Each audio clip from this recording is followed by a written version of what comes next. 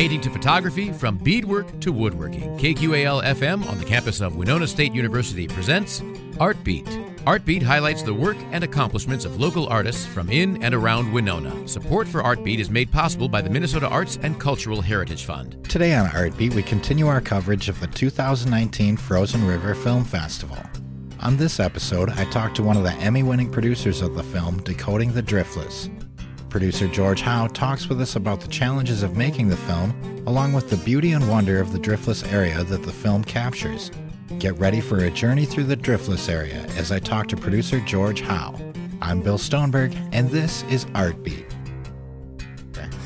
I'm here with George Howe. He's one of the producers of Decoding the Driftless, which is made by Sustainable Driftless. And thanks for being on the show today, George. Well, you're welcome. I'm very happy to be here talking about the film. It's been a wild ride. Yeah, I bet. It's a great film. How did you get involved in making the film? Well, I grew up around here and was immersed in the beautiful nature here, the river, the bluffs, the fish and wildlife, and then I studied biology at Winona State and worked as a scientist for many years for the Fish and Wildlife Service, and I also then I taught for quite a few years, and I did a lot of work with land trusts and land conservation, and I was always learning about all these things here that were unique in the world, unique in North America, or a ton of stuff that's unique in the upper Midwest. And I noticed that no one had ever made a documentary about this area. And you see all the elegant Natures and Novas and National Geographics, but there was never one about this area. And I thought, well, darn it, this is just as special as a lot of the stuff they're showing, so somebody should do it. Well, I was lucky to be working with Tim Jacobson at the time at the Mississippi Valley Conservancy, and the universe brought us Dan Bertland with Untamed Science, showed up one day. We had been talking about making a documentary, and he just came out of the blue from Madison and said, "You guys ever thought about making a documentary?" And we said, "Yeah, we've been thinking a lot about it." And he said, "Well, Untamed Science would be a great film production team to work with." And we hired them, for the first pilot film, Mysteries of the Driftless. That did so well, even won an Emmy, that we knew we had to make the feature-length one. And that's what Decoding the Driftless is. So we started a nonprofit 4 years ago, Sustainable Driftless. Got board members, and we started raising money. That took about a year to get enough money to start, and then we filmed on and off for 2 years with Untamed Science and raised more money. And then the fourth year was mostly all editing. And Jonas Stenstrom of Untamed Science, he was over in Sweden editing up film, and he did a fabulous job because he had over 20 terabytes of 4K footage to deal with. Wow, so this film's been a long time in the making then, huh? And then you mentioned growing up here. Did growing up in the Driftless area, did that play a role? You mentioned your background in biology. Did that play a role in you getting into biology in the first place? Yeah, I think it was absolutely foundational. If I wouldn't have grown up out in the blufflands with our family land overlooking the Mississippi, and I was hunting and fishing and camping and hiking, and really just a creature of the Driftless, that really helped to direct me to study biology and earth science and chemistry in college. And I was lucky to have some fabulous mentors there, like Dr. Calvin Fremling, who was teaching, really, he was one of the only people teaching the unique story of the Driftless area back in the 1970s. Wow, cool. So your interest goes way back. That's really neat.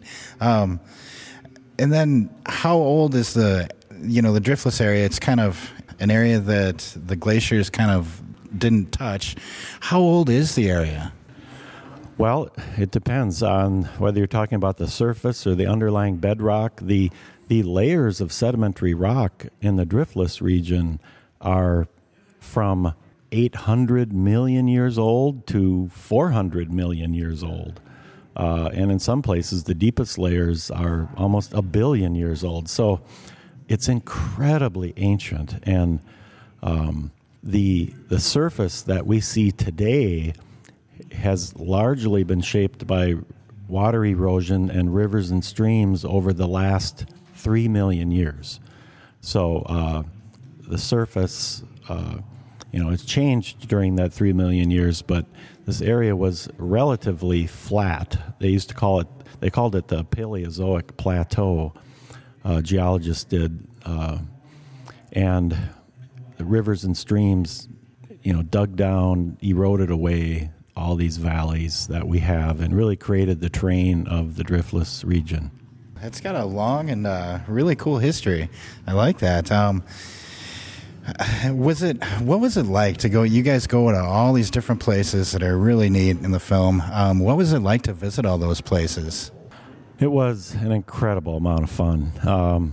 It was an incredible amount of work.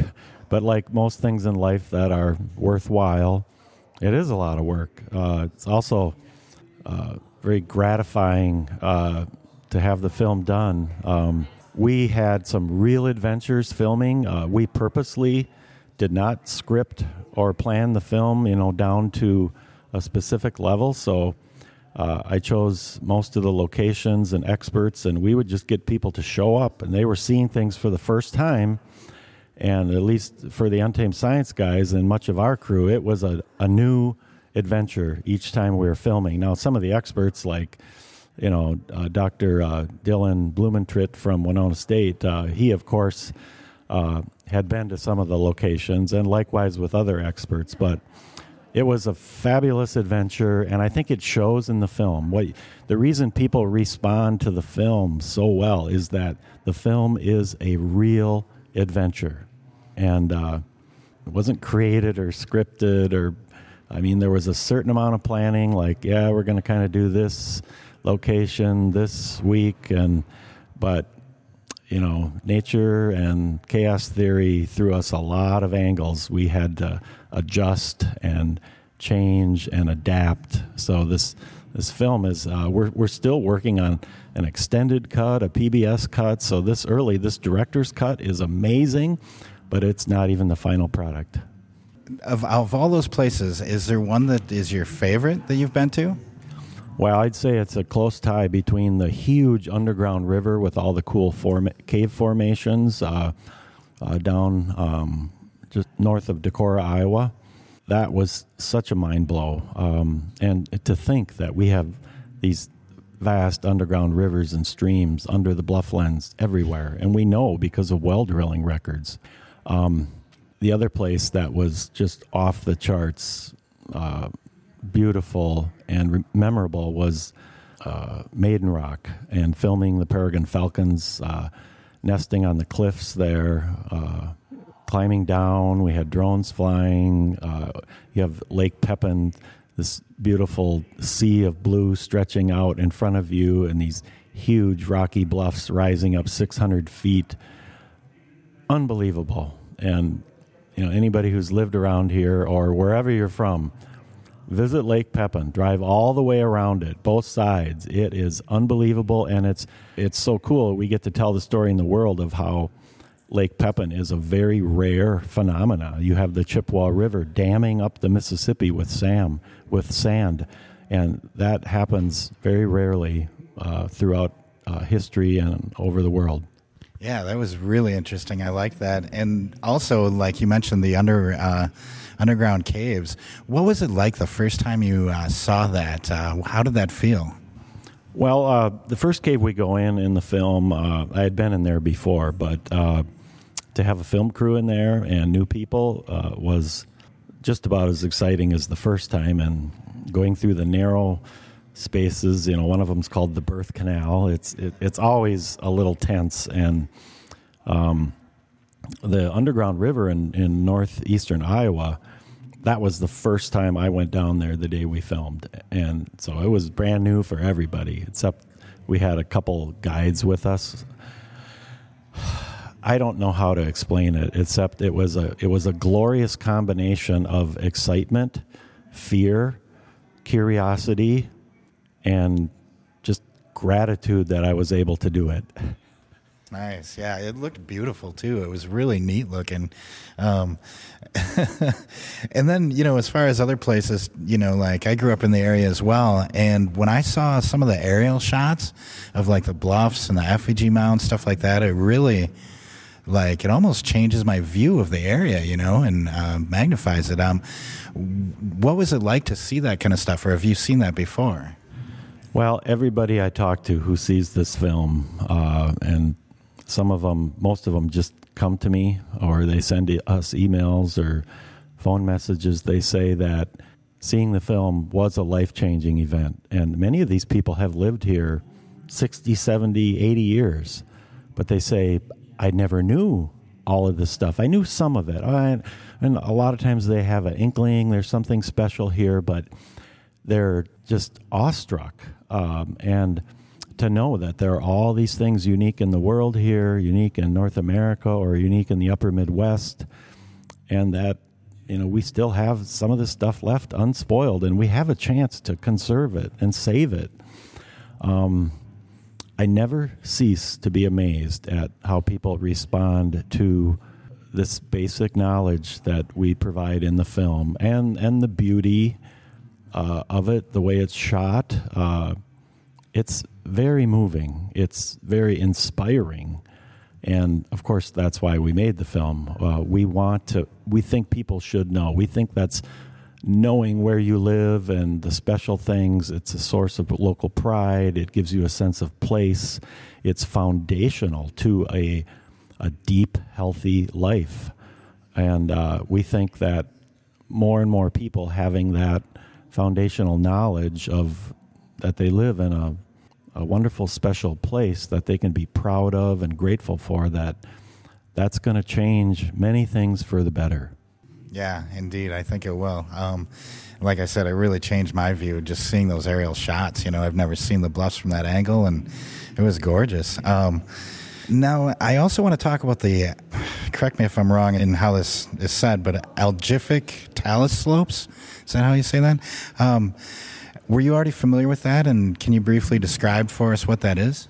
Yeah, I was familiar with that rare habitat because I helped preserve some rare lands when I worked for the Mississippi Valley Conservancy. One of them was an algific talus slope, and what it is it's a bluff where there are vents and air moves through loose rock with lots of fractures and cracks, and the bluff is actually breathing cold air throughout the spring, summer, and fall because of ice built up inside the bluff in cavities and cracks and chambers. And so you have large masses of ice. It takes them a long time to melt.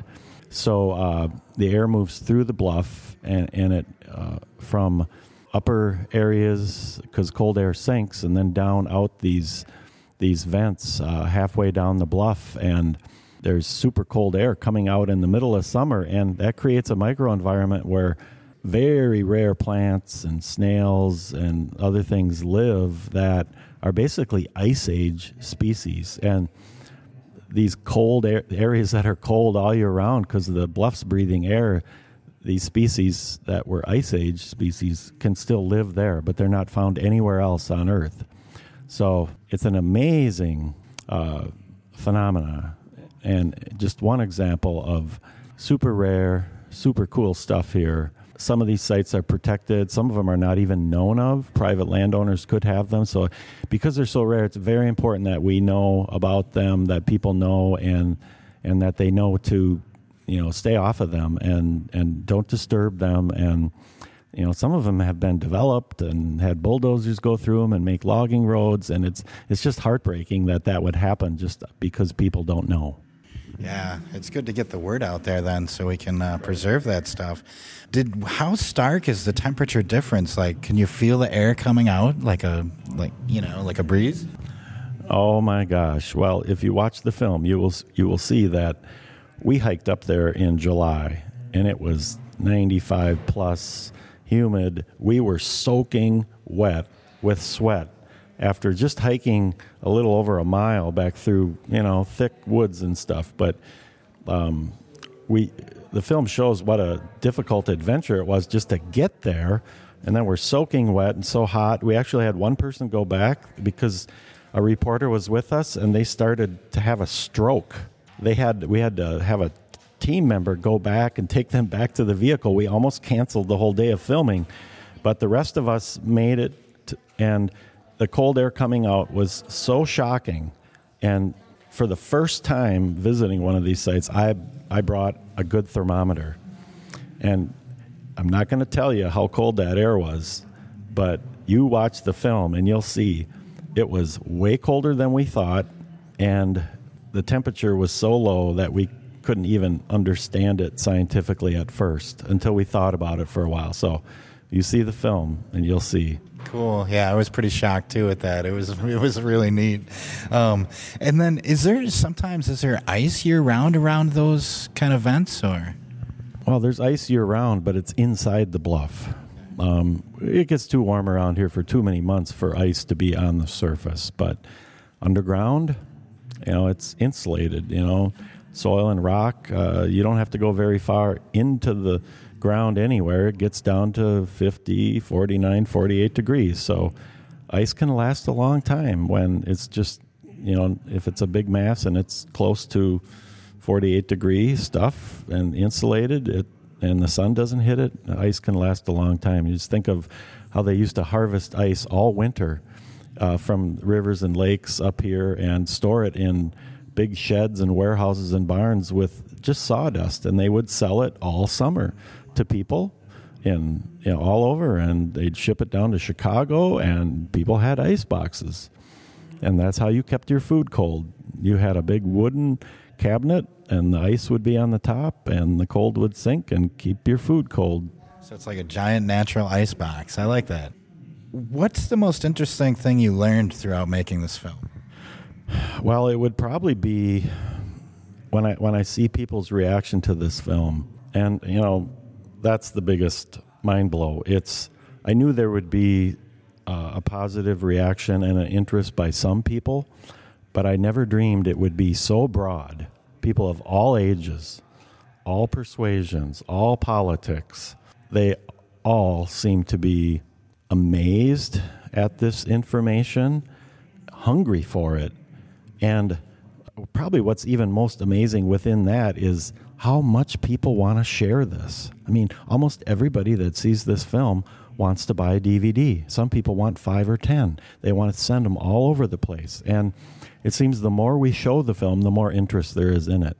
We showed it in La Crosse. We had 1,700 people show up to the world premiere.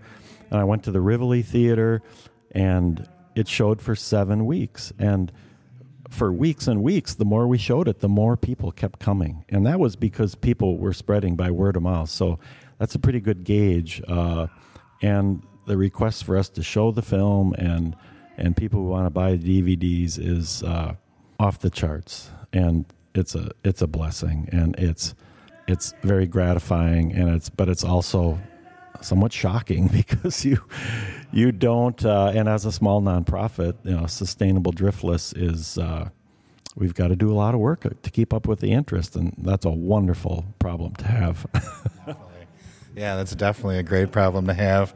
And I can relate. A friend of mine, when she heard I was covering this, she said, oh my God, have you seen it? And she loaned me her DVD, so that's how I was able to see it ahead of time. But it was, she was very excited about it as well. Did you learn anything new about yourself through the process? Oh, yeah.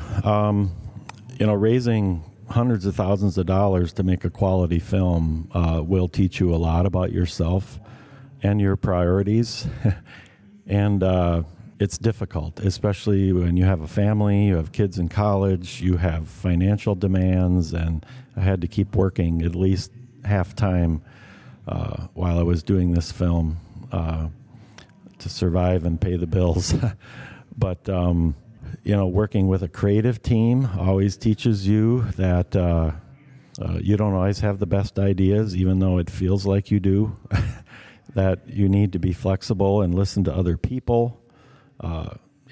sometimes you learn that if you feel strongly about something, you really need to fight for it and teach the other people that it is the best way to go. So you learn both of those things. You really learn how much you can push yourself and how much you can do too when you take on a big project when you already have a full life. But in the end, what I've learned is that if you have a calling or a passion to do something and it keeps coming up in your mind day after day, year after year, that this is something you should do, that it's worthwhile, that it's going to make the world a better place, that it's going to help people, that it's going to help the environment, you should do it. Listen to those voices. And sometimes it's just a matter of kind of rejiggering your priorities and thinking creatively. You're going to maybe have to sacrifice some things and maybe say, well, I thought I was going to be in this certain job with this certain paycheck until I retire, but maybe I can't be. Maybe I have to take a leap of faith and do this and hope that it pays off. And what I found with this and other people that worked on it is that it was absolutely worth any sacrifice and any effort we made. Well, it certainly seems worth it as a viewer, And then why do you think that this is such an important story to tell?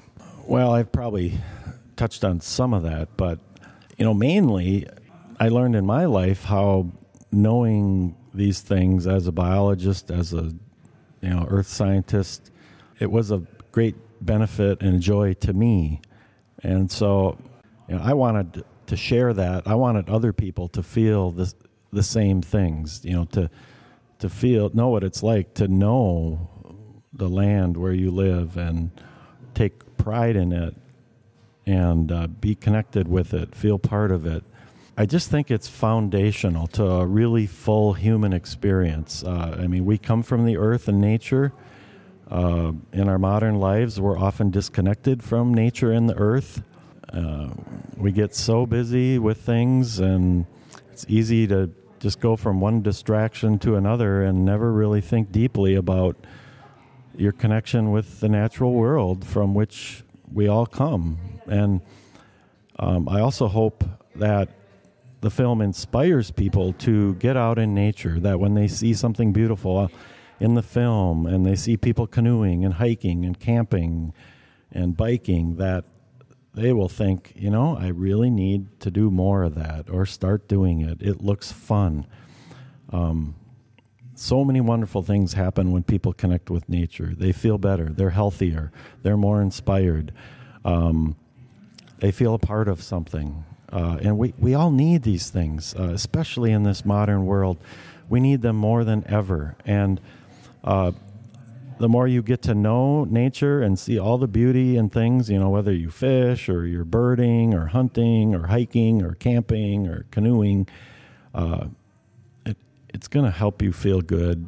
And once you have positive experience with nature, you're going to care and you're going to want to see conservation, because you're going to say, hey, this is great for me. I want it to be great for everybody. And I want it to be great for my children and future generations. Definitely. I would agree wholeheartedly on that. And then if someone wants to experience the Driftless for themselves, is there a specific route you would tell them to take, or a certain path? Well, watch the film. There are all kinds of books and organizations now. If you Google Driftless anything, you're going to come up with a huge amount of material. But, drive the Mississippi River, which is like an artery that goes through the middle of the Driftless. Drive the Mississippi River from Hastings, down to Dubuque and, maybe even further down to the Quad Cities. There are some major rivers that also have bike trails and roads, like the Root River Scenic Byway, and there's bike trails in southeastern Minnesota. The Kickapoo River is like the crown jewel of the Driftless, one of the oldest rivers on Earth, and beautiful parks and land. There's all kinds of outdoor recreation. So really, the river corridors are where it's at. There's other cool things too, but the river corridors are where probably the most scenic beauty, the most biodiversity are. And, I could go on and on. Ridgetop prairies, wetlands. There's lots of bike trails, and, every stream, river offers, a chance to kayak or canoe or trout fish or fish for other species or nature photography. It's just unlimited. You could live here. I've lived here my whole life, and I know I will never get to do everything in the Driftless that I want to. Right. Yeah, there is definitely a lot to do and see. If people miss the showing of the film here at the film festival, where can they find out where it's showing or obtain a DVD or something like that? Well, you can check out our Facebook page is really what gets the most traffic. Sustainable Driftless. Just Google Sustainable Driftless and you'll see the Facebook page come up. And I don't think you need to be on or familiar with Facebook to see that. We advertise all the screenings. Coming up, we have a screening up in Wabasha during what they call Grumpy Old Men Days. Remember the Hollywood movie Grumpy Old Men? We have screenings down in Decorah, Iowa at the Oneota Film Fest in March. We have dozens and dozens of screenings coming up all over. People can also go to our website, www.sustainabledriftless.org, and purchase DVDs, Blu-rays, or T-shirts. So we have DVDs and Blu-rays for sale in many stores around the area, like Pearl Street Books in La Crosse, Drift Mercantile. I don't even know the whole list. We have volunteers distributing them, but if you Google Decoding the Driftless, you're going to find a whole bunch of stuff. And check out our website, our Facebook page. We try to use those to inform people, how they can see the film. It is really cool to see a screening in a theater as an experience with a group of people. That's the most awesome way. But if you can get a DVD or Blu-ray, watch it on home. If you have a good system, it really pops, and you'll have a great experience. Share it with somebody you care about. Okay, so it's easy to find online, so get out there and check it out. It's Decoding the Driftless. I've been here with George Howe. He's one of the producers for Decoding the Driftless.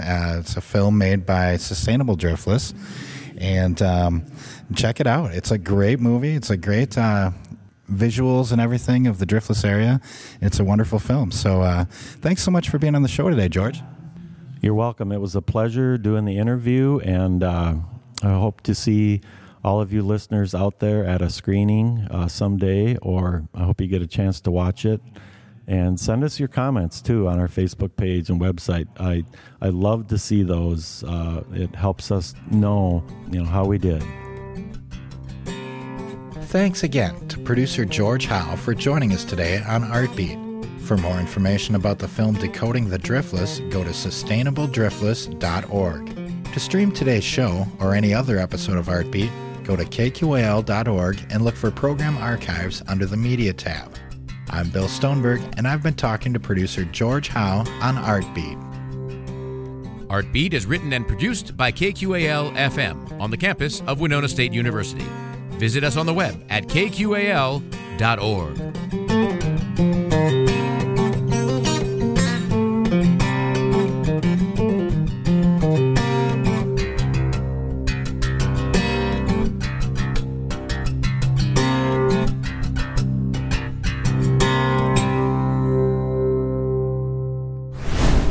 Is art an important part of your life? Tune into Artbeat, Tuesdays at 12:30, right here on 89.5 KQAL. Artbeat is made possible by a grant from the Minnesota Arts and Cultural Heritage Fund.